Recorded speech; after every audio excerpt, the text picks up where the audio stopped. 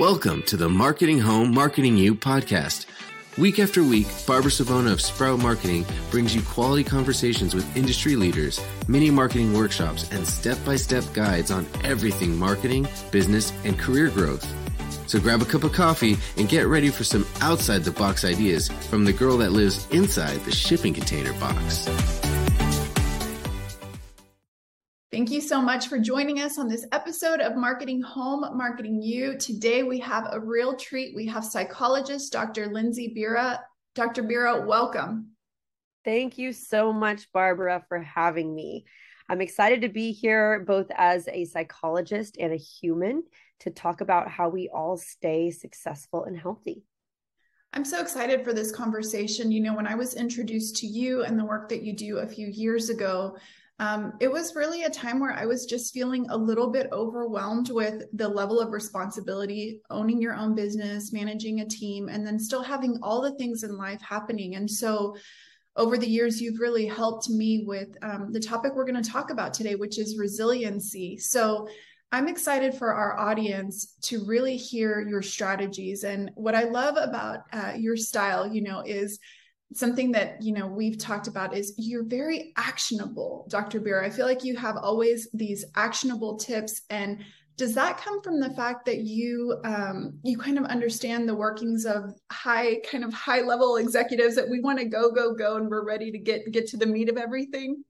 Yes. First of all, thank you so much for that feedback. And it's always such a pleasure to help meet somebody where they're at and figure out strategies around how to increase success and just feeling better in this one life that we get. And I would say that, you know, by training as a clinical psychologist, a clinical health psychologist, evidence-based treatment is pretty actionable. So what the research shows works is tools and techniques that people can put into action pretty quickly. But specifically for a high performer, that actionability, if that's a word, is even more important because you're busy, right? Yeah. And a lot of people have the reputation or perceive therapy as being sitting on the couch, digging way back into family problems and, you know, what your parents did to you. It's like that could be helpful and informative, but when you have to go right back into your high-paced work day and get stuff done, sometimes there's not enough space for that. You just don't want to go down that path. And so I think part of my personal style that I've developed in working with so many executives and leaders for their teams and people with, you know, big career goals that have a lot going on in their life is I've realized that in order to engage that type of person, and honestly, I am the same way. So whenever I've worked with a therapist, I need that same kind of thing, is you have to make it interesting and useful. And I like to package things that people can immediately take. I'm also, you know, I can tend to be a little bit ADHD spectrum. So for my clients, I always like to type it up in an email. So 3 steps that you can work on immediately and that you will remember because now it's in an email. So I find that that works really well. And, you know, I'm happy to hear that that's something that's resonated with you.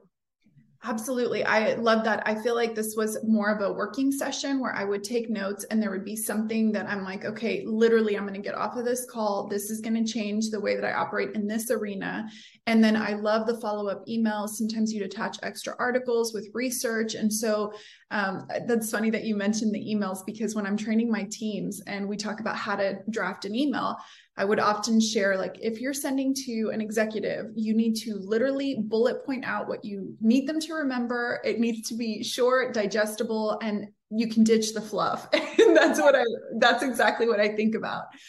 So since we're talking about high performers, I'd love to know from your perspective as a psychologist, what are the ways that you can really, what are the main things that are needed to support someone that's in just this high performing, constantly demanding role? They want to be successful at their career, but they're also juggling, just like you said, the human part of life that kind of things throw at you. So what are some of the things that, or maybe the most important thing that needs to be supported? Yes. So this is where the picture of resiliency really comes in. And if we think about the concept of resiliency, this is more about how we keep a buffer zone to adversity in life, because we know that life is constantly bringing us hardship and struggle, and there's ups and downs, and that will literally never end. And especially for somebody who has bigger career goals or, you know, is leading teams, there's even more chaos related to daily life and things that happen and get in the way of our goals, and we have to restructure around and everything. So resiliency is very key. Now, historically, with clinical psychology and whenever somebody has done therapy, it's more from a disorder model. So it's more from saying, okay, here you are as a human, you have some anxiety, you have some depression, maybe you have some OCD tendencies, ADHD, panic, fill in the blank, right? So this is what you're presenting with. Let's treat that, right? That can be very helpful if something is pretty severe and acute. So it is the number one thing impacting your life. But what I've found is that's more of a rarity. That might be a symptom of many other things that are going on that we really need to look at from a different lens, not this disorder model. And then if we also look at somebody who is, a high performer, they might not want to work on that thing. They might want to just get tools that help them be, better at responding to the things that their life is presenting. So this is where we get into the different approach of resiliency.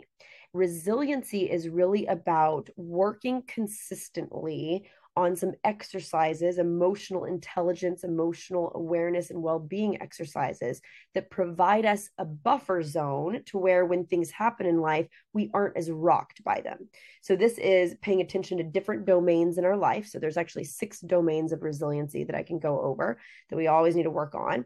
But it's basically working on those consistently. So making that a value, just like we do exercise or, not eating pizza every day. Hopefully, we don't do that, even though we might want to. But it's like paying attention to our diet, our sleep, our exercise, the quality of our relationships. When we widen that circle out, we start to really get into the resiliency pieces of things that we need to work on a daily basis so that now when something happens, it doesn't rock us as much. This can also relate to having certain tools, tips, and tricks to help us work with people more effectively, help us manage our own emotions, or shift our perspectives in the face of something that's upsetting us. Okay, I love so many of the things you said. This buffer, to me, I'm like picturing a visual buffer, because I think sometimes the approach, at least in my mind, and maybe this is a high performer thing too, is if I just line everything up right, if I just organize everything, if I get the right team, I'm not going to have a lot of those things come up.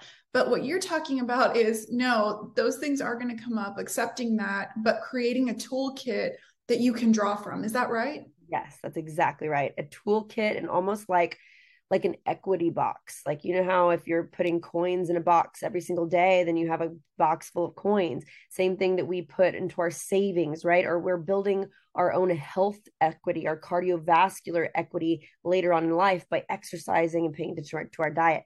So it's the same thing with our emotional well-being and basically how good we feel, how able we are to access joy in our life. This is building that buffer zone. It's basically resiliency. Yeah. Okay, so I want to really think about that from that perspective. So how would you exactly define it? Can we talk about these 6 areas? Because I'm really intrigued now. Yes, it's very interesting. And so I've really used this and leaned into this more as a part of my practice, since I do work with so many high performing people. And I've also kind of structured my own business as a clinical psychologist, and, part of, came from my own life experience to align with promoting more resiliency. And the measure that I use, it's called the PR6. It's the Predictive Resiliency 6 scale, and it's been used in quite a bit of research. It's not one of the oldest measures or the most research supported measures because it is new. However, it's the most comprehensive measure of resiliency, and it has 6 domains that we break down. And so these 6 domains, and I'm going to kind of go over them right now, but these domains are what we can consistently work on and build into our life so that we have that buffer zone. And so this year I launched Ocean Oriented, which is an immersive resiliency retreat expedition for leaders that I hold at sea on a catamaran. And we basically fold the neuroscience of resiliency into ocean adventure with freediving, spearfishing, ocean table chef, the whole thing. And so it's a 4-day experience, very immersive, that helps leaders be better leaders with their teams, or teams be better teams. And so I use the PR6 as a guide. So before the expedition, we use the PR6. After the expedition, we take another measurement, and 3 months after, we take another one. And throughout everything that we do, all these ocean adventures, we're building in these concepts of resiliency to really reinforce it and practice it. I chose the PR6 because it has these 6 domains that I'm about to go over. And it also is based on exactly the neurobiology. So how the brain works. This is neuroscience. And this is why these newer measures, to me, it's a more representative picture of resiliency because it's more based on the science that we might not have had 20 years ago.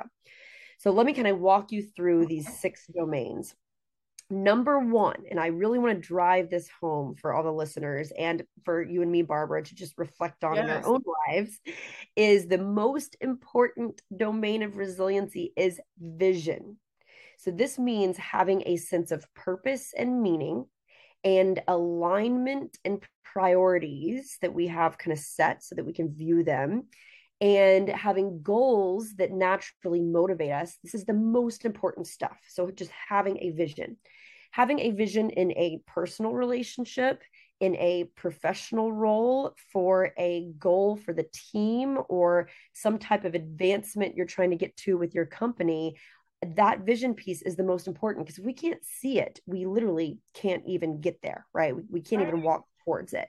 And so, this is also based on, how the brain learns as well. So we know that as we're getting older, we can't possibly understand a concept until we have a word for it and we can define it and we can look at it.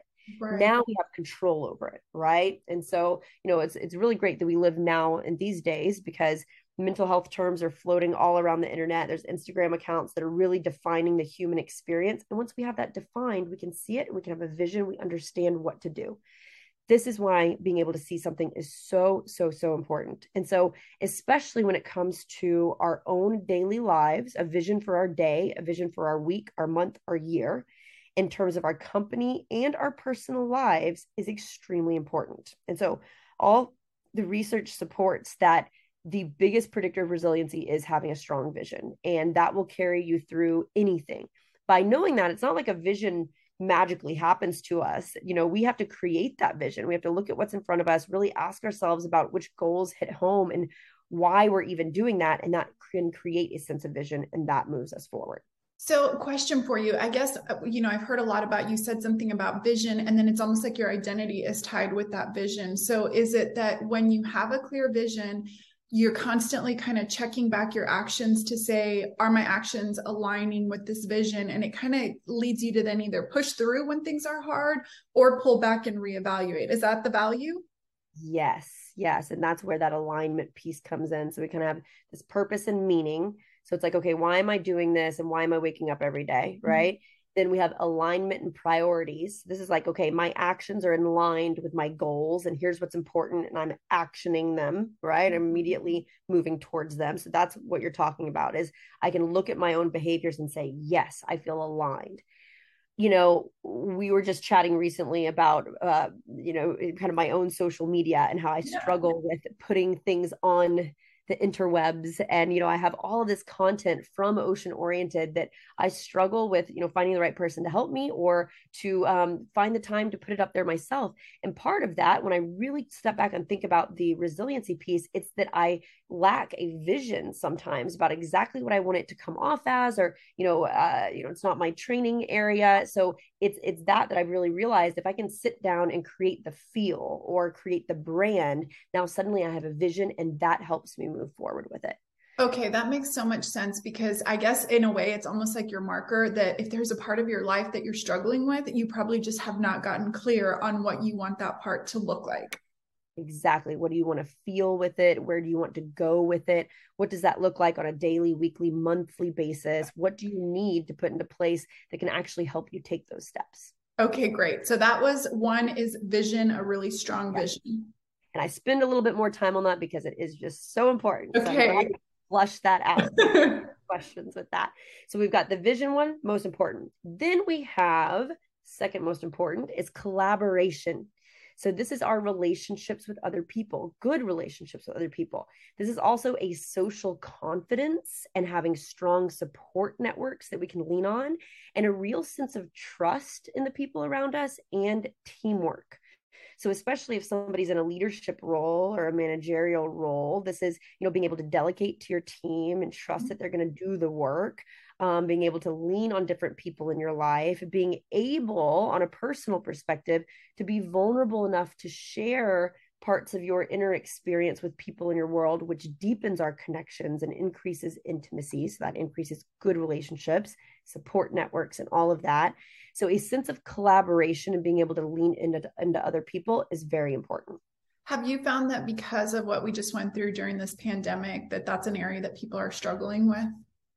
Yes. Teams are fragmented. Yeah. And the office dynamic, people get paranoid a little bit, right? Like when somebody just shoots off, you haven't seen somebody in 6 months or longer, and they just shoot off an email with no greeting and no sign off, and it just says, need this thing done tomorrow, right? It feels cold. Right. And anybody is going to get that sense of like, okay, right? Like that was a little harsh, even though it might not have been harsh. They might have been doing it with a smile on their face and like, oh, I love this person was sending this email because I know they'll get it done, but we don't get that. And so we're really missing some of that in-person exposure. We're missing sometimes taking the time to really put in those greetings and those sign-offs that really protect relationships and build relationships. Yes, it's a problem. Okay, that's so true. It's almost like you were talking about that equity with yourself. It's almost like the last 2 years drained that equity with our teams if we haven't been, actively working on them. And you're right. It's like those little things. I have to remember that because even though I'm very warm in person, when we, I type out a message, I'm just like a get to the point kind of person because that's how I love to communicate. And I've really learned from my team because I watch them and they're like emojis and memes, which I would never do that if it was just me. And now I'm like, okay, what emoji? But just to let them know, like, hey, my tone is really, it's friendly. I don't mean to be coming off with so intense. So are those little things that people can do to kind of solidify those bonds again? 100%. And I totally get it. When we weren't the generation that like started with the emojis, it feels a little bit weird and cheesy almost or overly dramatic. But this is an example of how we have to adapt. In order to keep cohesion, we do have to adapt with the new norms of communication. So I love that example. And what's interesting too, and the journal is American Medical Association, their journal, JAMA, so Journal of American Medical Association, just came out with a study, and they looked at, what has happened because of the pandemic. And we're seeing a lot more mental health symptoms and a lot more fragmentation in social connections. Mm-hmm. However, that is true. And this other thing is also true. There's less stigma around mental health and talking about difficulty than there ever has been before. So it's like both things are true. We're struggling more, but we're also talking more about it. And so for me, I view that as really a gift. Like, okay, we will take more struggle if it allows us to really address concerns and develop language and culture that allows us to grow together and just be better humans. So on the other side of that is like, okay, from the collaboration domain, yes, we're more fragmented. Yes, we need to account for some of the things that we've lost, the relationships that we've lost in the face of COVID. And we can also have these conversations with our teams better, asking what they need, right? This makes resilient teams. So yes, I love that. I do too. And I love that you brought up, I know we're going all over, but it's just because it's so many good little nuggets. I love that you always share that two things can exist together at the same time that almost seem like conflicting, but they're not. It's like, I can feel this way and I can also acknowledge this. So that's so great. Absolutely. There's struggle, and also that can mean growth, and that's awesome. Okay, so we talked vision, collaborative relationships. What's next? So then we have two that come hand in hand. So we have composure and reasoning. Okay. These two come hand in hand because in order to access our reasoning brain, which is our frontal lobe, our executive functioning cortex up there, we have to calm down our limbic system. So if our limbic system is fired up because of our environment or, previous training and previous experiences or whatever, if our limbic system is fired up, it's basically impossible to really access our really good reasoning brain. And so when we look at these next two domains, so we have vision, we have collaboration, now we're on composure and reasoning. Composure comes first because this is basically about emotional awareness. So I notice that I am super defensive right now, or I notice that I really don't like talking to this person or whatever it is, right? Emotional awareness is key for being able to start to regulate our emotions. Stress management is another one. And all of these little domains underneath the domain do come with their own little tools, right? But we need to figure out, okay, how do we manage our stress on a daily basis so that we're entering into the office or virtual office or whatever it is, not carrying stress that's going to make us more reactive and less tolerant already, right? So stress management is a big one. That emotional awareness is big. Being able to stay calm and in control, literally no matter what happens, and being able to tap into mindfulness. So this is basically the radical acceptance and the soft interest at the experience at hand. I will give you a quick example of this. The other day, it was a few weeks ago, getting ready to go to my ocean-oriented expedition. So I was headed off to the Bahamas, catamaran in the Bahamas, and I had all my bags, okay? And on the very top, I decided to do the normal thing and get a bag wheeler, like a carrier from the lobby, right? Usually I carry it all down myself. It's like a little workout. Today, I was like, I'm going to stack them all up.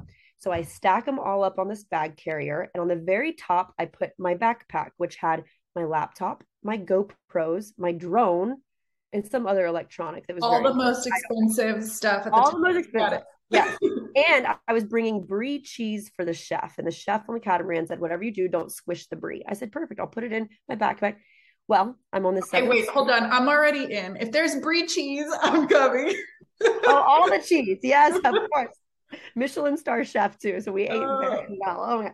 So anyway, so I'm protecting everything, right, in this stack. And I go in to say bye to my dog. And I'm on the 7th floor. I hear this crash and a boom. And my backpack fell over the balcony and 6 stories to the very bottom. All my electronics basically gone, right? And I had this moment where I felt my emotion brain start to really ramp up. Like, how could this happen? I was mad at myself. I was mad at the situation, right? And I really had to tap into my emotional awareness about how strong my nervous system was reacting, my ability to manage my stress, stay calm and in control, because I couldn't have this being carried with me to the rest of the trip when I was responsible for, really creating an experience for so many people. So by staying calm and looking at it almost with a sense of humor, because who does that even happen to? Right. Like, this is a life story. Then I was able to tap into my reasoning, which was the planning and prevention. So this is the 1, 2, 3, 4th category. Okay. So we have reasoning is planning and prevention. Adaptation, basically, okay, this is my reality. What do I do next? Right? How do I still make my goals work? Introspection, so being able to reflect on ourselves and stay connected to ourselves, even in the face of some hardship. And resourcefulness, which we know in research, resourcefulness relates to creativity, and being creative to solve a problem is more rewarding than being able to solve the problem easily. So being curious, like, how can I take this and flip it around? Yes. And so I had to think about, okay, whose laptop can I ask to use, which is kind of annoying, but also increases some social connections, right? There's all these benefits that come from a large stressor that we don't immediately see, especially if we aren't able to tap into that third domain, which is composure. So if I was just wrapped up in like, I can't believe this happens, and I lost everything, and now I can't do this well, then I was not going to be able to access reasoning and creativity and really being able to get around the problem and almost look at it with a sense of humor. Yeah. Right. Okay. So I love that too, because I'm just thinking early in my career, there was many times that I'd lose my composure when things would go south, and not in a mean way, but in a more frazzled way. And what you're describing right now, and I think that comes with time and practice and these resources, I also think your team is watching you. And it's almost like people always talk about this training, but I think some of the best training is when they see how you respond to an adverse situation and saying, okay, let's be curious. How do I now change it? So I think that's just a huge, and I love that they work together, because it's almost like you can't have one without the other. Yes, absolutely. And that's a key thing that you bring up, is what we're trying to do and what we know makes good leaders and managers is being able to model some real humanity and how do we respond to problems. If we think about a leader is who we look to in times of stress, who say, this is going to be okay, and we can figure out a way around it, right? They maintain a ton of composure. So they're not reacting. And then that allows them to access their reasoning and get creative around a problem. And good leaders do that. They say, there is no problem that can hold us back. We will find a way, and motivates teams, right? And inspires people. And so I had that experience too, when I decided to be open about what had happened, to everybody. They said, you're handling this very well. I said, well, what else can I do really that's going to be effective? And so we kind of use that as a way to reinforce the resiliency model too. So I think, and all of these go hand in hand, and we have to kind of float from one domain to the other, but the composure and the reasoning come together. And if we notice ourselves just really being upset about something, then that's our cue, right? Once we have the definition, now we have control over it. So we have the cue to say, okay, I need to compose myself. What does this mean? How do I get composure? Okay, I'm going to go do cardio, right? Or I'm going to go make sure I schedule some social time, or I'm going to take a nap, right? I always feel better when I do this thing. That helps us compose and helps us access reasoning. And that's really what we're trying to get to. So are those some physical things like that you can kind of notice, like, oh, I need my composure because all of a sudden I'm feeling flushed, or I feel like the anger is like in my chest. Like, is that something to know yourself, like physically? Definitely. I always say, like, wow, isn't it interesting how strong this emotion is in me right now? And that's my first cue. Like, my nervous system is doing something. I also notice my first cue is feeling like the water is here, right? Mm-hmm. So like, I'm like, I cannot keep my head up. My emails are piling up, like the fear of, what other people will think, or whatever it is that comes in for you is like, that's the stress piece. And so whatever it is that you can feel like this doesn't feel good anymore, right? That's key to step into composure and regulate your nervous system, so then you can tap into reasoning and start to say things like, okay, well, what can I do within these next 15 minutes? Or how can I schedule some time today to make sure I'm focusing on that thing? Or what is really going to happen? Like, is anybody going to die? Right. Probably not. Probably. Yeah. Okay. And is it a bad thing to take a step back and not worry about stuff for a day? That's actually a gift, right? So yeah, that's where we get to reason a little bit with it. So before we go to 5, people are going to wonder what happened to the brie. Shockingly, I love that you asked this, because shockingly, the brie was fine. I really don't know how that happened. But as it turns out, brie survives a 6-story fall. Better than a GoPro. Okay. But the most precious cargo made it on the catamaran. Yeah, me and the brie. I made it on the catamaran. The brie made it. We're okay. Oh my goodness. Okay, awesome. So then we move into 5. What's 5? Yes. Okay. So 5 is tenacity, which when I first looked at this scale, I was like, that's such an interesting word. I haven't heard that word in a long time. And I need to really, look up the definition of this word, because it's not something that we hear all the time. But it's actually extremely important. So this is about a mindset mixed with an action. So tenacity is all about persistence, maintaining motivation no matter what, having a realistic sense of optimism, which I personally relate more to like our life view, like our existential viewpoint of like, what is the purpose of life and what is the purpose of suffering? And I'll get back to that in a second. But basically, all in sum, it's our ability to bounce back very quickly, no matter what happens. Literally, no matter what happens in our life, being able to say, okay, why is this happening? Well, because I'm human and alive and I have a high-paced job. So like, of course, I'm experiencing this, right? Mm-hmm. And then also, what can I do next? There's always something that I can do next. And I'm going to reorient to that. I'm going to maintain my motivation and my persistence no matter what is happening, because there's always a way. And that realistic sense of optimism, for me, and I like to kind of talk about things in existential terms, is basically like, well, what is the point, right? Are we supposed to not suffer? That makes us hate suffering. Like, this shouldn't happen and this should never happen. And if I would have just done better, that could have prevented this, or other people could have prevented this. That just makes us angry and stuck, right?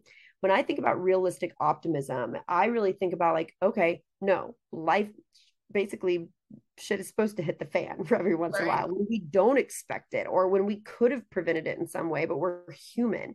And so realistic optimism about saying, no, this kind of stuff is supposed to happen. If I'm human and alive and choosing this role, this is exactly what I'm supposed to be experiencing. So let me feel it, let me compose, let me reason, and maintain my sense of tenacity that's going to keep me moving forward no matter what. There's a quote, I think it was from Albert Einstein, and I'll finish the tenacity with that. Is he basically, people were interviewing him after he came up with MC squared or whatever it was. And they're like, how does it feel to be the most intelligent person on earth, highest IQ, whatever. And he responded with, look, like, I really don't believe I'm the most intelligent one. I'm just more persistent than anybody I've ever seen. Nothing worked out for me. Like, I failed out of school and I was like the weirdo, and none of my solutions worked. I kept trying to think of something. It was always a dead end. but I kept going because I believed in it and it was important to me. Persistence was key. So that's really tenacity. And when we look at leaders and managers, that sense of tenacity comes along with good leadership, and it brings a huge ability to lead teams and keep your own well-being high. I love that word. Because I think even what you've shared about it, it's like there's no denying that it's not like a false sense of positivity where it's like everything is rosy. No, it's like there's going to be difficult things, but I'm just the type of person that is not going to stop and is not going to give up. And I think back to the identity, it's like when that is tied into your identity, you kind of look at things like through a different lens, like, yeah, this is rough. But I think some of the best qualities, sometimes you develop them through some of those rough times and kind of thinking like, what am I going to end up on the other side of this with that I didn't have before this trial came up? Yes.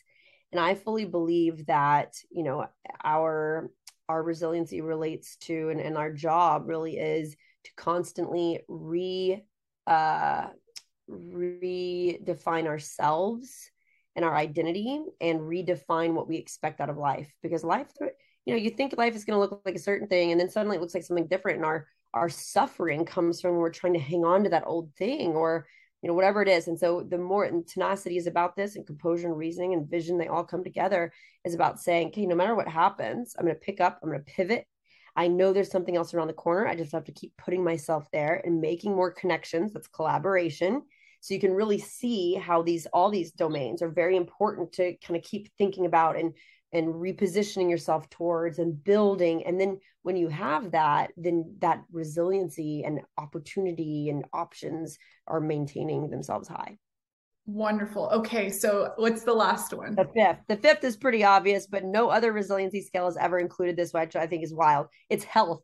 So the sixth, the sixth and last domain is health. Yeah. Which they define as sleep, good sleep, regular exercise, healthy nutrition, and really positive health views. So really looking at health as an important part of your life. Sometimes we'll talk about health in terms of exercise and nutrition, but we now know the science is showing that, figuring out how to get your sleep pretty consistent is an important one. And especially for how our brain cells flush themselves and all of our cells grow, we need those levels of health in order to even be able to do good reasoning or to be able to maintain that tenacious mindset. So health is like a pillar with all of them. So you can't really push 100 miles an hour, 24/7 and not affect health and think that you're going to be a great leader is what I'm hearing. Right. Nope. And you know what? I give little quick hacks for this too. For healthy nutrition, I always highly recommend that any busy person sign up for a quality meal delivery. So, paleo can be really good, where it's decreasing some grains and just keeping everything fresh, organic, and healthy delivered to you. So you don't have to think about it. You're not going to reach for the easy thing that's just going to, be the bad thing to put in your body. Make it easy for yourself. Outsource, right? That's a great thing to do. For exercise, getting a personal trainer who will hold you accountable. I know me, I would never do it if I didn't. I know you told me that before, that you don't love it. I'm always open about it because I'm like, look, I finally accepted it about myself and I'm not going to let more time waste. I pay a personal trainer to keep me accountable. And when I look back on the years that I've paid that money for, I don't regret it because it's actually brought me some major health benefits, right? Yeah. So it's like, figure out what makes it easy for you to put in. And then with sleep, I highly recommend this Oura ring. I know so many people with this now. Have you heard of this thing? Yeah, I've heard of it. But tell about it. It monitors the quality, right? Yes, it's one of the best biometric wearables that we have. And it measures so many different things: oxygen saturation, heart rate, breathing rate. It does sleep architecture. And I used to be in sleep science, so I was really skeptical about the sleep science side. It is awesome. And it starts to make you behaviorally more aware of your own patterns, and it makes you prioritize your sleep more. Mm-hmm. So I highly recommend this for people with any kind of sleep issues or who want to just be better sleepers. Well, and I think for people, sometimes they hear this and they're like, man, this is a lot of money, all these things. And it's like, you're going to pay it on one end. So it's like, pick where you're going to spend it. Are you going to spend it being sick, or are you going to spend it putting it in the front end and being preventative? And I'm with you. I'm a team of doing all this stuff ahead of time before it catches up. Absolutely. And there's always a way to figure out how to do something like a little bit more cost effective, right?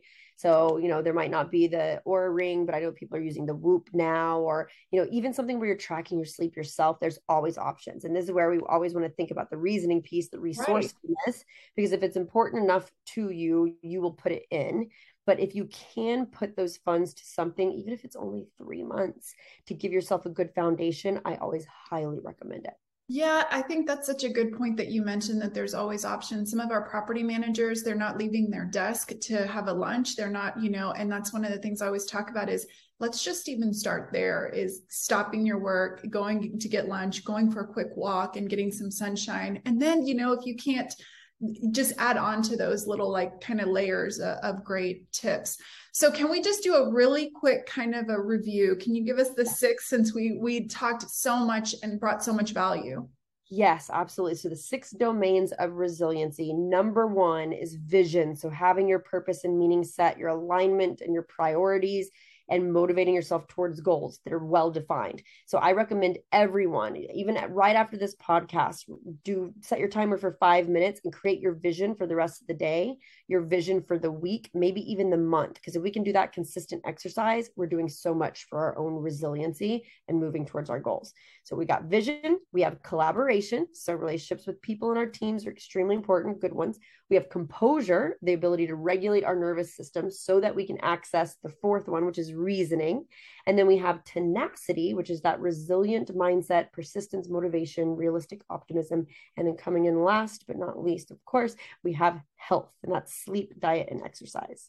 Oh, this was so good. So what I love about them is, even though you talk about different things that are maybe an investment, these 6 are free. So even if you don't have a big budget to keep investing in yourself, would you say that this is accessible to anyone? Absolutely. Again, kind of going back to the beginning of the conversation, once you know the word, right? And this relates to vision too. Once you can see it and you understand it, then you have control over it and you can put it into action. And so I would encourage everybody to just kind of, do your own research, and you can kind of dig into this stuff on the internet and figure out how you can create a better sense of some of these things in your own life, how you reorient to it in the face of stress, and basically how you get the best traction, which I really think would be, if we're going to work on something immediately, it would be vision. So doing exercises for that, making sure everything is aligned, collaboration, building good relationships and good communication, and then health, which is just something we can put in every day.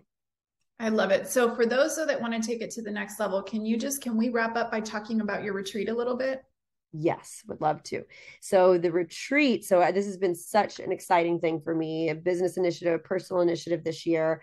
And for me, as a high performing person who tends to be a little bit too hard on myself, I really found a lot of balance in the ocean. So I do live in Miami, and I was always a scuba diver, but then I got into free diving and spearfishing. Okay. Spear diving. So free diving and spearfishing. And free diving is this amazing mix of these sciences where you basically hold your breath underwater. We're all capable of it, and it's amazing. So the people that I've trained in this, the high-performing people that I've trained so far, some of them have had no experience in the water. Some of them have never even put their face in a snorkel mask in the water before and benefited so well, and they got trained in level 1 free diving, and just it's a metaphor for so many things. So the way that I design these expeditions is, it's basically for the leader or the team who is speaking with me and kind of what they want out of it. But I take a group into the ocean on a beautiful catamaran that is fully staffed. So we have a Michelin star chef who does ocean to table. He also is a free diver and a spearfisher. So we're catching all of our own fish and having fresh ceviche, sashimi, all kinds of creations. And then I'm leading people through individual growth plans that relate to the neuroscience of resiliency that we're folding in consistently to all kinds of ocean adventure, and really embedding ourselves in the raw salt of the earth experience that we don't experience that much because we're busy, we're in our normal lives. But really, our brain responds really well to tapping back into the basics, right?